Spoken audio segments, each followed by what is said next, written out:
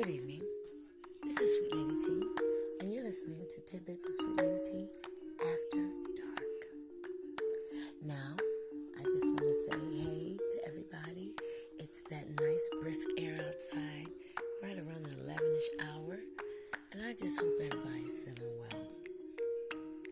Today was a great day. My son and I went shopping with the grandkids, and you know what? I actually implemented that don't sweat the small stuff. I was like, okay, cool, I done lost the keys. Okay. I done lost the keys because we got all this stuff in my hands. You know, it's crazy. It's like, and I didn't sweat it. I want you to know that I'm a proud person that does not take any blood pressure pills. I don't have diabetes. I thank God every day because my mom passed away at 53. And actually, it was very disheartening. She was sick most of her life with me in my life. So for me to be 56 and, I've got total occupational injuries. Everything that's wrong with me is because of my job. But I'm not even mad at that because my job God has sustained me to be there and bring me through it and done with it.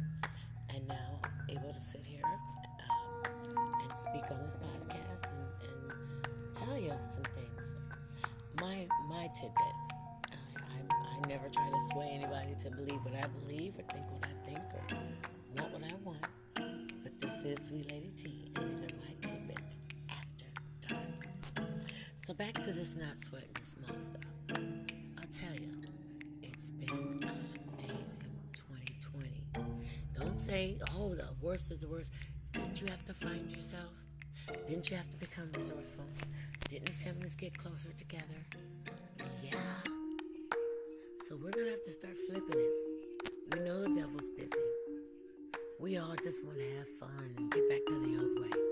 But I don't think we better. It's looking good. I think our God's going to be merciful. I think we all had our wake-up call. If you love somebody, tell them. And my tidbit for today is don't sweat the small stuff.